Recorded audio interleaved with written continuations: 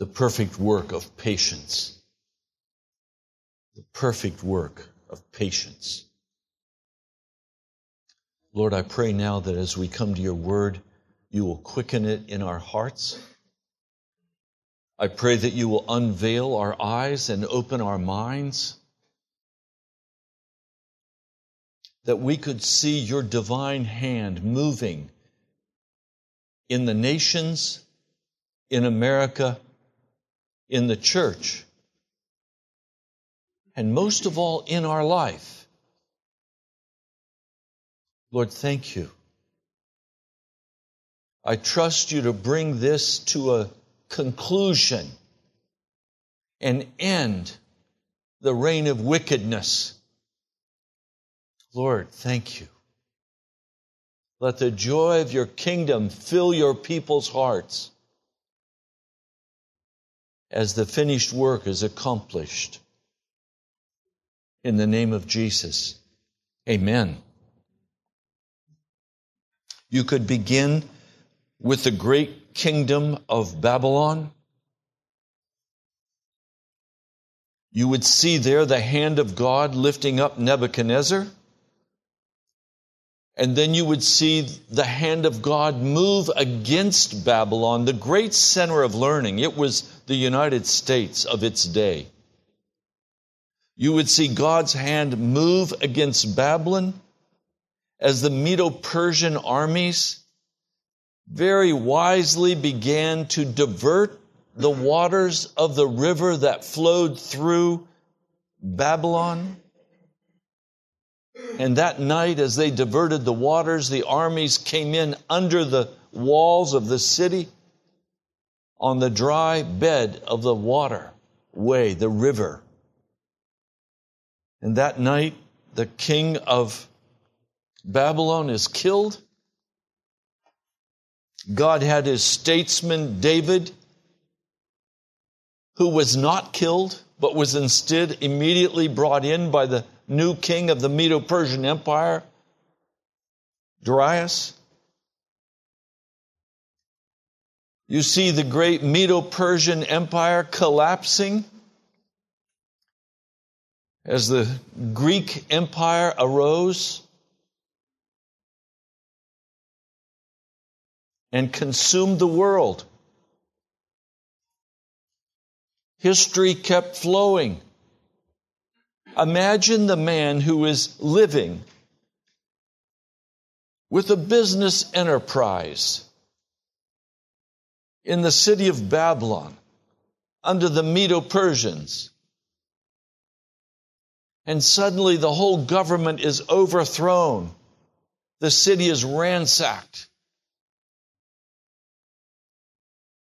Alexander the Great weeps because there is no longer any nation for him to conquer. And he dies in a drunken mess because there's nothing else to capture. But slowly, there is a rising out of Italy. The Romans, who come in, establish law, begin to build roads, begin to set up a civilization structure that has never been known in the history of the world. They have legions of armies, so powerful, these men, trained, equipped with the latest equipment. Their hobnailed boots echoing on the pavements that Rome has built. You know, Rome even built roads that today you can see in England. They took over the tin mines of Europe. They prospered. They were wealthy beyond imagination. The majority of people living in Rome, slaves. They became increasingly decadent. And the Mongols began to come in. nomadic peoples who got a taste of the luxury of Rome and said, we want more. And you see the great Roman Empire rotting from the inside with no power to defend themselves against the Mongols, the Visigoths. And Rome falls.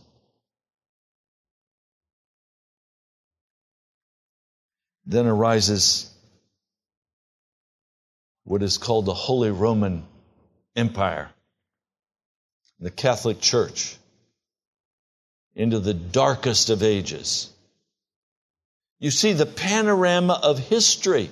But what if you were living in Roman days? It would look every morning the same. You would get up, you would go to your job, you would experience the power of Rome, the intrigue of Washington, D.C. Everything would look normal to you. It would be normal to have slaves functioning as the base of your society. You would accept it. It was the norm.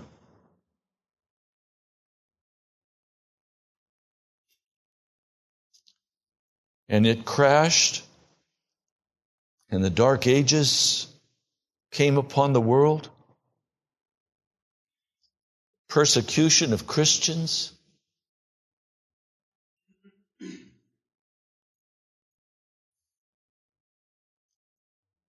I've shared that simply to say one thing. History has meaning. God's hand is in history. None of these empires that rose and fell surprised God. He was the one who caused them to be defeated and destroyed them. America is no exception. I've never known anything but the American empire. Have you? If you lived in another world, in another nation, you've seen other cultures functioning. I've only seen the Western world. I've only watched the European nations. That's my experience.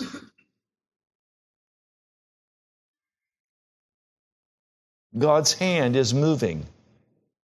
God's hand is moving in China. God's hand is moving in the Soviet Union, Russia. God's hand is moving in America. All the nations of the world, God is watching and He is involved in, and nothing is going to take Him by surprise.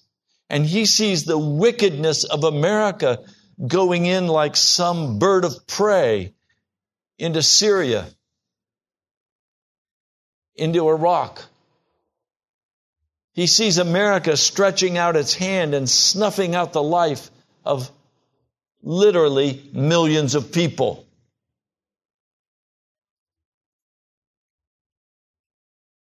America will also disappear from the world stage.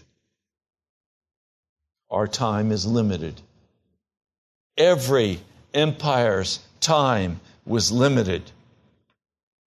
Because finally, a stone cut out without a hand, Daniel, the 2nd chapter, comes crashing down on this image of empires and grinds it to pieces. And a mighty wind blows, and all of these empires are blown away as if they were dust and nothing. And a great mountain grows, fills the whole earth. The kingdom of Almighty God will be established.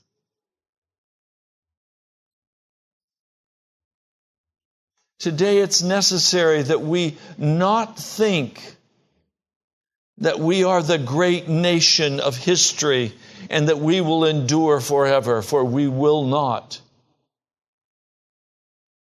I don't believe that America has been written off by God.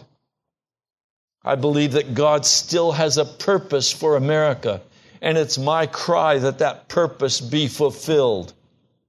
And I pray that it's for righteousness and not wickedness. But let's not kid ourselves. There are powerful forces moving in our world behind the scenes with immense amounts of money and power and military might. And these forces are moving. We see the daily news. But what's behind that daily news? What organizations are causing those things to transpire? Nothing happens by accident. The hand of the designers move counter to the will of God. It's not accidental that during the last 8 years, America has been decimated. It started before this administration. It started under the Bushes. It had even started under Ronald Reagan. It goes way back. It started under Eisenhower, if truth be known. It was Eisenhower that allowed Russia to take captured American soldiers into Russia. And he was not countered. Russia was not countered by President Eisenhower because he didn't want to cause political disturbance. There were wise men at that point who said America should take out Russia. There was a greater desire for political correctness. There was the cry of the Japanese people who sent an emissary to the Congress of the United States after their defeat. And they said to the Congress, "Your God is more powerful than our gods. Will you send us missionaries and will you teach us about your God?" Congress denied the request.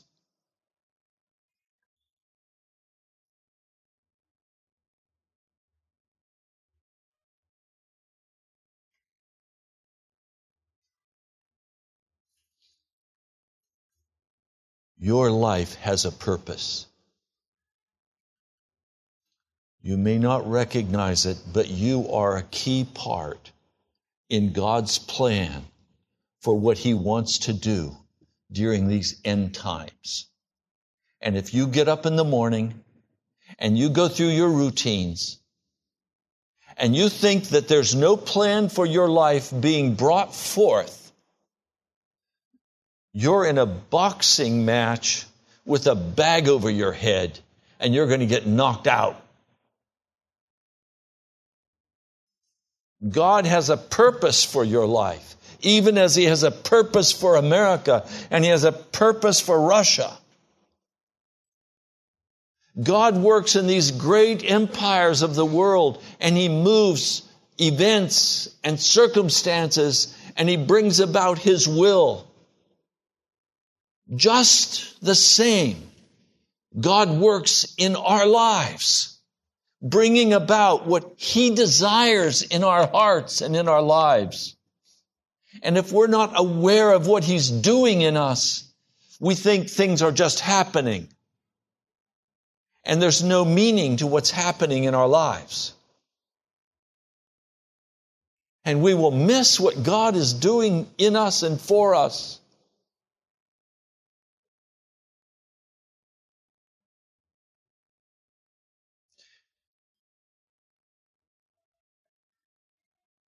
James the Just,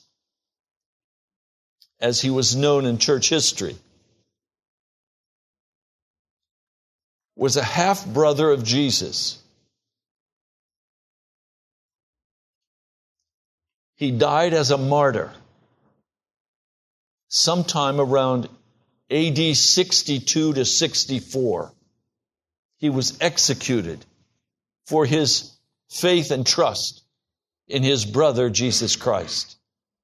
He never calls Jesus his brother. He will not elevate himself to that level. Instead, he opens the book of James James, a servant of God and of the Lord Jesus Christ. And the word for servant is doulos, which is the lowest form of slave, without the right of family, without the right of property ownership, being totally given over to total rights granted to the master. You were property if you were a doulos slave. Now, there were other words that were used for slaves, and they had the right of family. They had the right of property ownership. But the doulos slave had no rights. They were totally given to their master. They were the property of the master. And he's saying, I am the property of my little brother. I am the property of Jesus Christ. Only a man who's been transformed by the gospel of Jesus Christ can humble his heart sufficiently to say, I am your slave, sir. I will serve you, and I will die for you. And he did just that.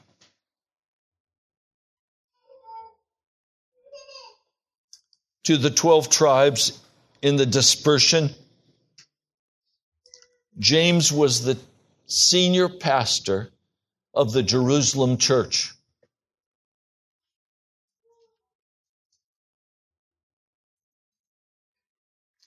He begins his message in verse 2.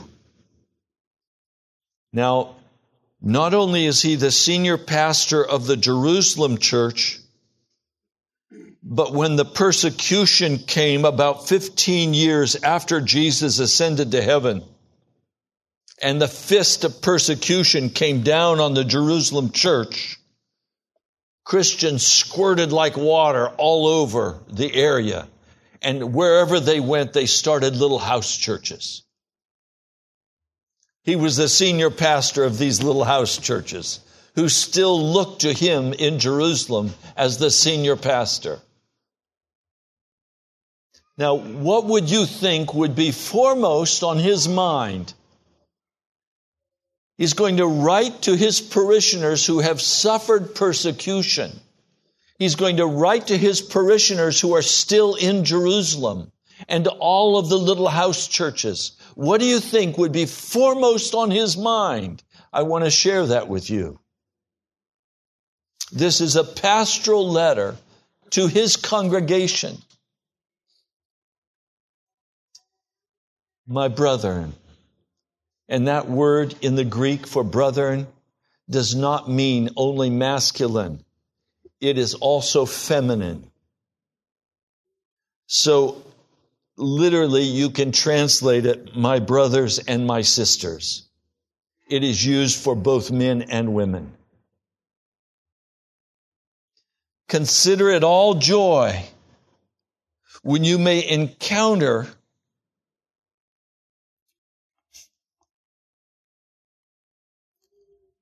this encounter is combination of two Greek words. And it means consider it pure joy when you are surrounded by people and events that begin to cause you trouble, by temptations. He's saying the devil will come to you and your own heart will rise up.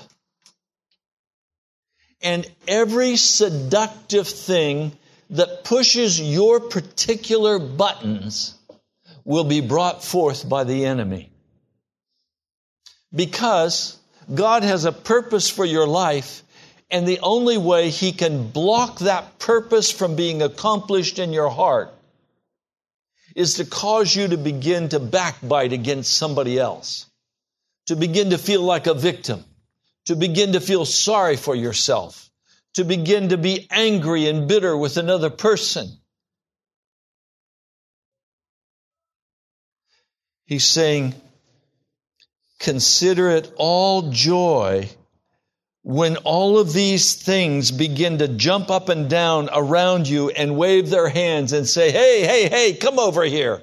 I'll take care of you.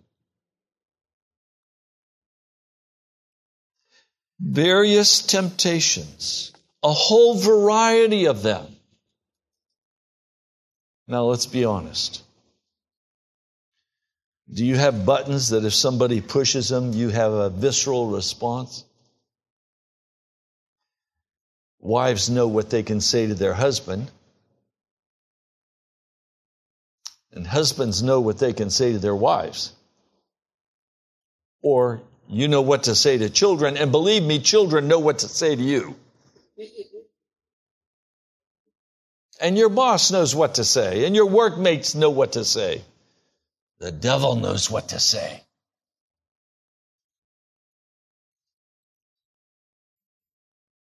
When you're tired,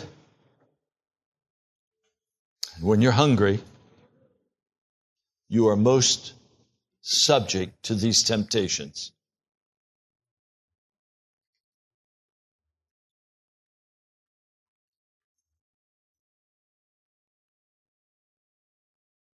Now listen to what he wants to say. He's saying, treat these things with joy. When your husband says something to you that you don't like,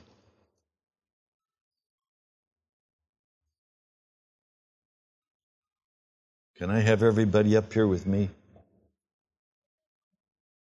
When your husband says something you don't like, he's saying smile and treat it as joy.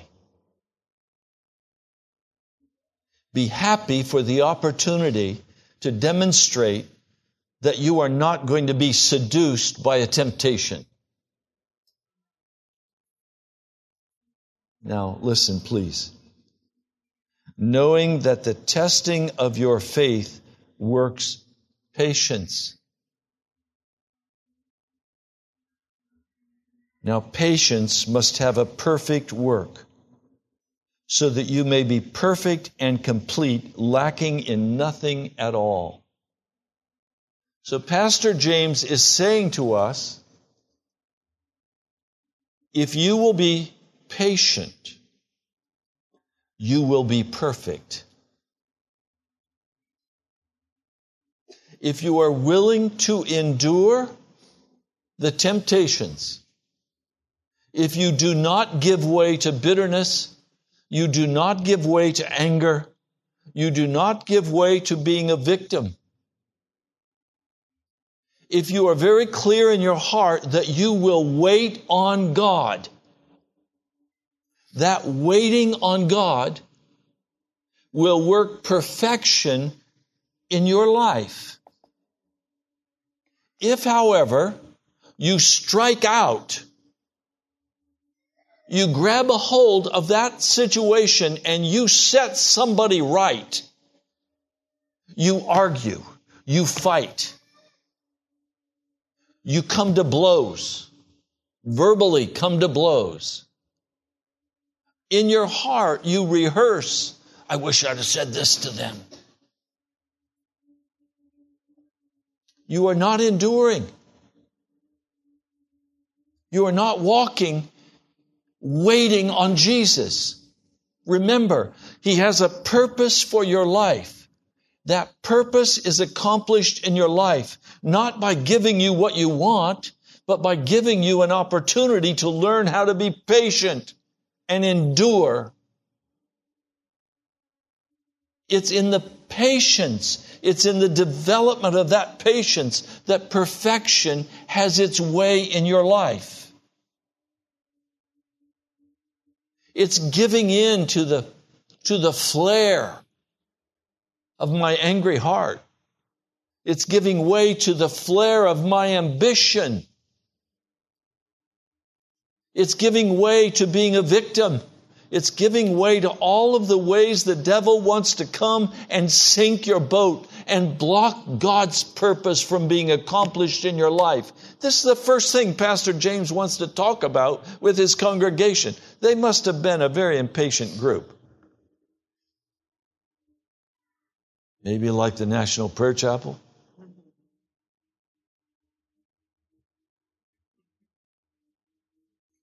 I'll tell you honestly, some people just pull my chain. And I don't want to be patient with them. I want to straighten them out. I want to tell them, look, you ought to know better than this. Stop it. I'm tired of you doing this. It makes me angry. If I do that, perfection will not do its work in my heart, because I am taking into my own hands the work of God. Now, I'm not saying there's not a place for sharing honest feelings, that there's not a place for sharing the reality of what's going on between me and another person. But I can do that without insulting them. I can do that without putting them down. I can do that without remembering the last time they had the edge, and so this time I'm going to collect a pound of flesh. I've just been waiting for you to mess up so I can nail you to the wall. I mean, I can remember as a child, one time my father gave me a very severe whipping. And I finally was able to go back and talk to him about it, and he came into my room to talk to me about it. And I said, Daddy, all I did was... He said, yes, but it's the straw that breaks the camel's back. What do you mean, Daddy? Well, do you remember what you did this morning when you got up? Do you remember what your attitude was? Do you remember how you treated here and what you did here? And I didn't punish you for any of that? It just needed this one little thing, and all of my judgment came down on you. I said, Daddy, I don't like that. It's not fair. I can't help it if you don't tell me what I'm doing and it's wrong. I had wisdom beyond my age.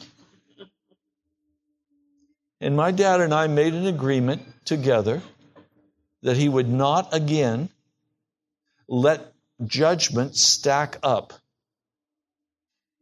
but he would deal with each issue as it came up. I've remembered that, and I very much work on not letting any judgment in my heart build up toward a brother or a sister, but to deal with each issue as it comes without insulting the other person.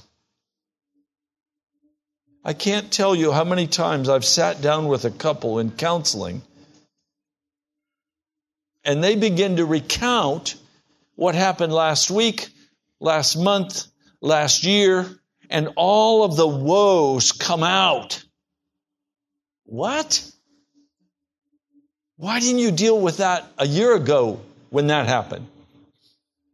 Well, I couldn't win then. Oh, but you can win today.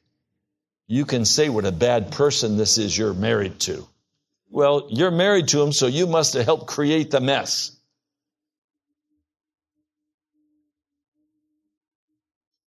God has a purpose.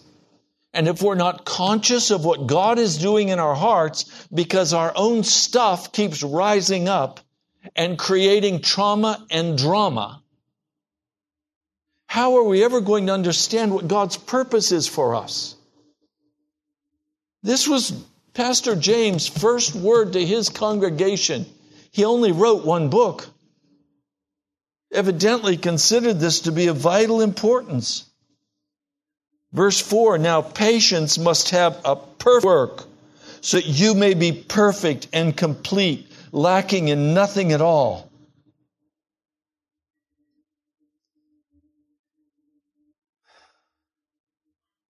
Now, as I was reading through this,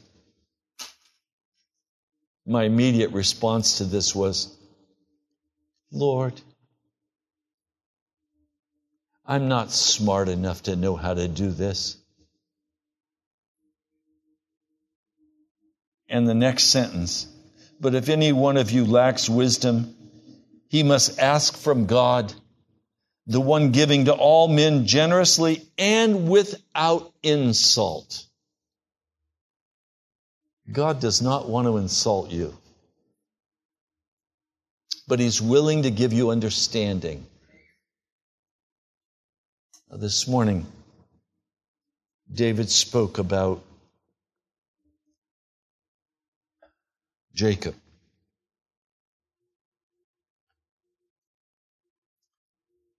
He stole the birthright, stole the blessing. And God gave him 14 years of punishment, working for Uncle Laban.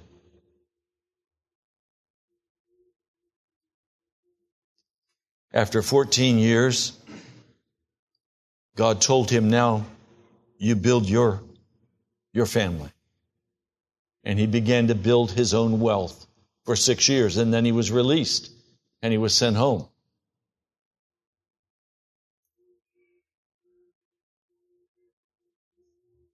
I've spent most of my life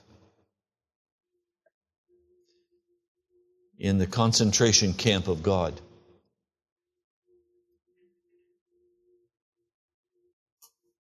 And it was well deserved, because I took the gifts of God that He gave to me and I focused on accomplishing the ambition of my heart.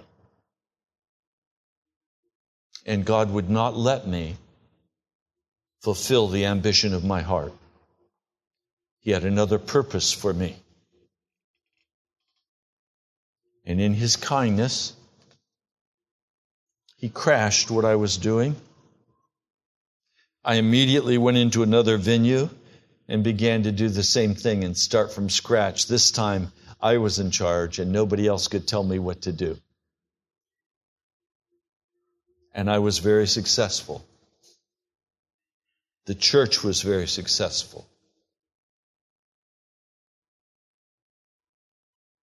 And that's when the Lord came to me and said, it's your church, not mine. If you want me, close it. And all of the people were farmed out to other places. I've been spending most of my life under the discipline of God as He prepares me to do what He's called me to do in my life. Now, along the way, I praise God, I've been able to help many people. But it's not been me, it's been the Lord Jesus.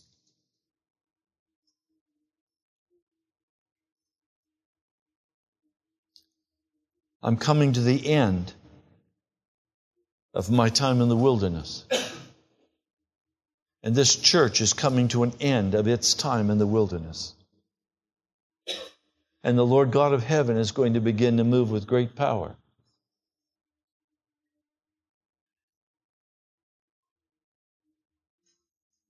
Are you in a place emotionally and spiritually where you can recognize what God wants to do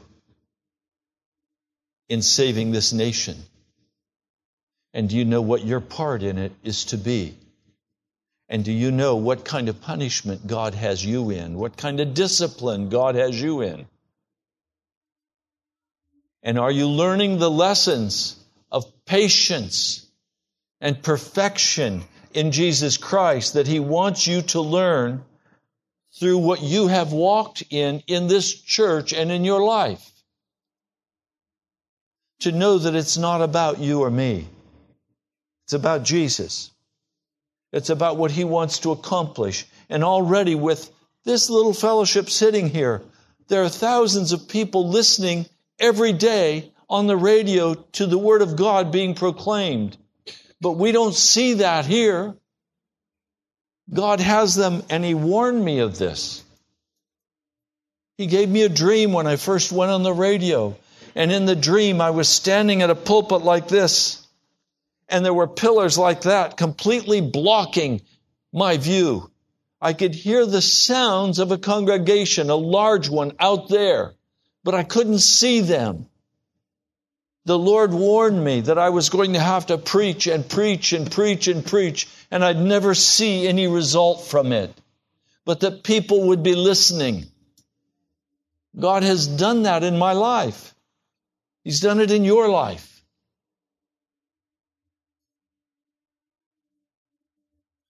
Now God wants us to walk patiently with one another. And I just have to ask you, is there anyone you're impatient with today? And are you impatient and judgmental of those around you? Are you trying to force them to be what you think they should be? Are you criticizing them? Are you angry?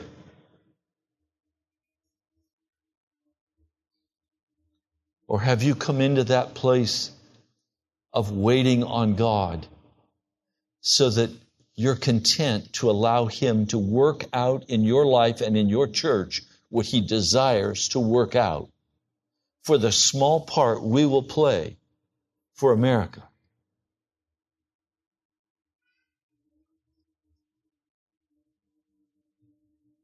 Now, patience must have a perfect work.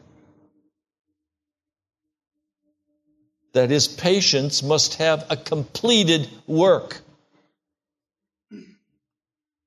where we no longer jab or say angry, mean things, where we no longer treat one another with disrespect, because God will give us wisdom and He will not insult us as He gives us wisdom. I don't know how to say this to you. God is so invested in saving your dignity. God is absolutely invested in not stripping away your personal dignity. He respects you much more than you respect yourself.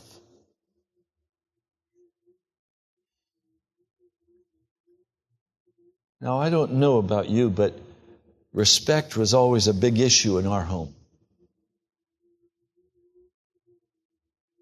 Riding in the car. No air conditioning, so the windows were down. It was the heat of summer. We drove past a young man walking on the street, and I yelled out an insult at him. And I don't remember if I yelled pig face. I don't remember what I yelled at him, but I yelled a pretty nasty insult. My dad slammed on the brakes on the car, stopped on the side of the road, pulled me out of the car, jerked his belt off, and whipped me. The young man was standing there watching this. My dad waved him over. Now apologize, Raymond. Wow. I learned a very important lesson. You treat others with respect and with dignity, and you don't yell insults at them. Or God will give you a whipping.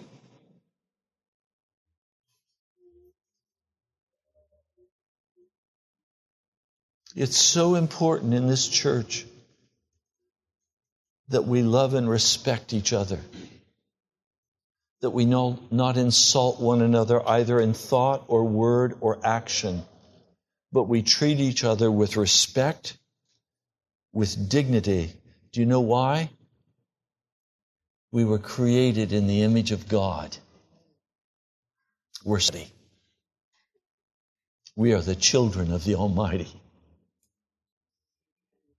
And He's saying He will give you wisdom. He'll give it to you generously. And He'll give it to you in a way that doesn't insult you.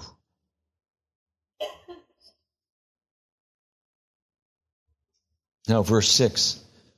Now he must ask in faith, not doubting at all.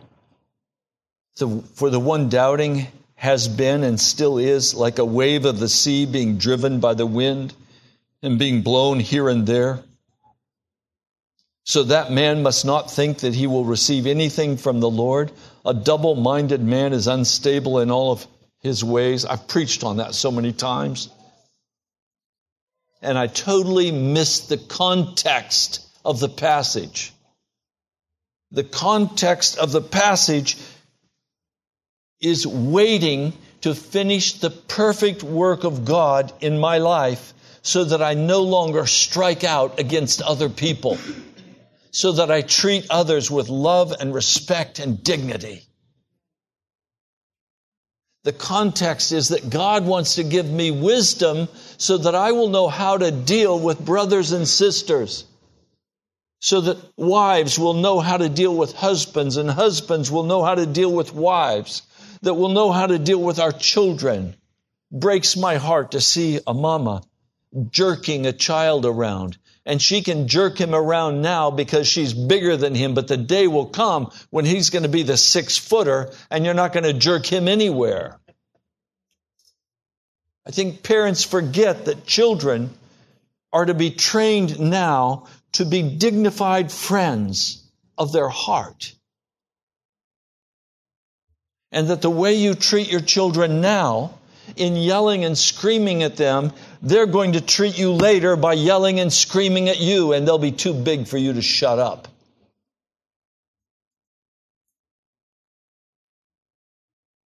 See, this work has to be accomplished between mother and daddy, between mother, daddy, and children, between brothers and sisters in Christ, between husbands and wives. This work of perfection must be accomplished where we don't insult one another, but we treat each other with great dignity because we are created for the purposes of God, in the image of God. We're somebody. We're not nobodies. The resources of heaven have been assigned to you. You have a guardian angel that constantly is working with you to protect you and open the doorway for you. They are ministering flames of fire sent to those who are to enter into salvation. That's what the book of Hebrews says. The angels are servants of Almighty God to come and serve us, to ensure that we make it to the kingdom of heaven.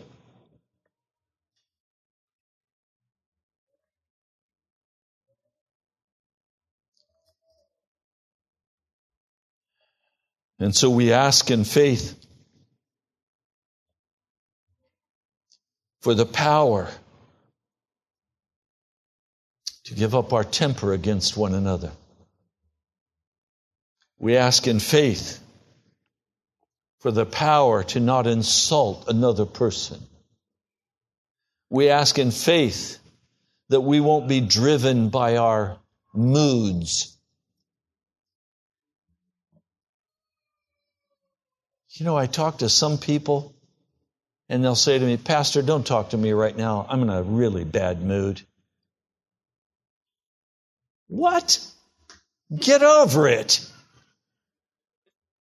You don't have the freedom for a bad mood. That's not what God's about. We're not to be controlled by our feelings,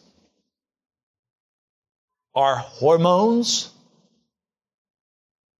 We're to be controlled by the Holy Spirit as He breathes into us, as He establishes us in that place of dignity that He has prepared for us.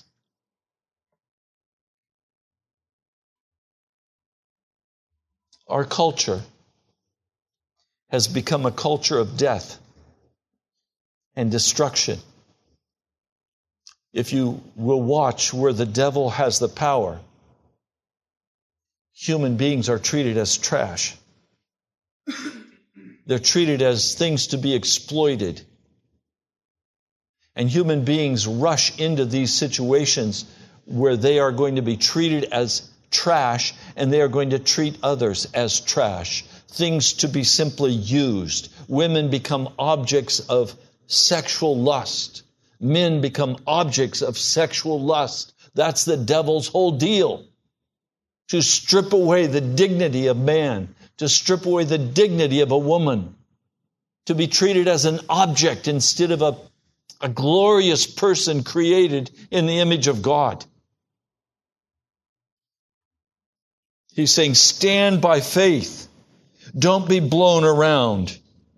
Don't let these temptations that are constantly circling you. And it's like a kaleidoscope. Have you ever looked in a kaleidoscope? You turn the wheel, and these beautiful images just keep flowing. And you wish you could just make a window out of that one. You wish you could just keep it, but suddenly a stone falls, and then it all shifts to something else. That's what temptation is like. It's constantly shifting. The Lord is saying, don't be subject to it. Keep your dignity. Recognize who you are. Recognize your place of importance in what God is doing in this world. Grow up in your place of dignity with Jesus.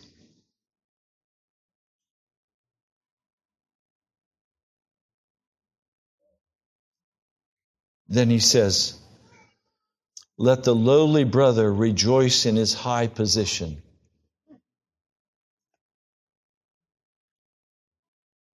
And the rich man rejoice in his humiliation. Because as a flower of grass, he will pass away. In other words, our standing before God is not based on the car we drive or the house we live in. It's not based on how much money we have in the bank. Our standing with God is based on whether or not we have learned patience in the face of the constant temptations so that we can enter into His presence and begin to fulfill what He has called us to. Whether we've allowed the blood of Jesus to wash us clean and to transform us into the likeness of Jesus. Now, please understand, James is writing to people who are not walking in known sin. He's talking about maturity. He's talking about growing up in these things that God is bringing into our lives.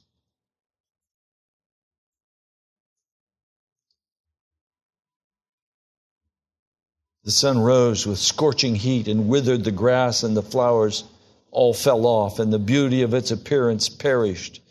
So the rich man in his pursuits will fade away. Blessed is the man who endures temptation to sin, because having become approved, he will receive the crown of life which the Lord promised to the ones loving Him. There is an endurance that is required where we simply will no longer give way to our sin, where our quick tongue will be corralled, where our judgments will be shut down, where our criticism and our defenses no longer function, where we are willing to wait upon the Lord patiently for Him to accomplish what He desires. Now, you cannot be a patient man or woman if you are determined no matter what, you will have your way. You can't be a patient man or woman and insist that people around you have to function the way you demand they function.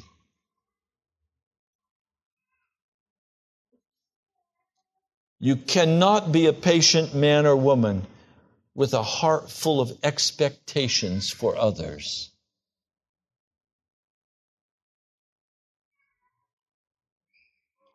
It means laying all of that down and letting Jesus' expectations for perfection in my life as I submit patiently to what He wants me to do.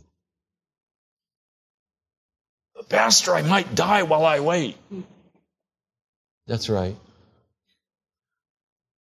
And then go into glory. I'll never forget the morning I walked into the bedroom as Jan was bedridden, dying of cancer. There was a bright smile on her face. And she said, Ray, what? I've laid all my burdens down.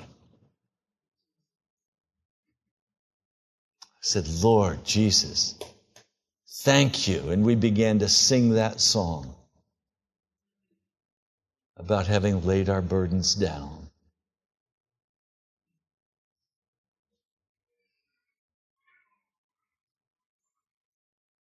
Are you carrying burdens today? Is your heart angry today? You think you've been treated unjustly? You think there are people after you? The Lord wants you to become perfect. He wants you to lay it all down. He wants to give you the dignity you deserve as a son and daughter of the Most High God. And He wants to accomplish His purpose in your life for the building of His kingdom. Almighty God, thank you. Would you have your way today in my heart, in the heart of my brother and my sister? Would you bring this church into the completed work of entire sanctification, where we have the victory and where we have the fullness of the Holy Spirit? Lord, accomplish your purpose for calling forth this little body of people. Lord, we're the weakest and the smallest of all of your people. We ask for your wisdom. And we ask to be made perfect in our enduring the suffering necessary to teach us patience. In the name of Jesus, I pray. Amen.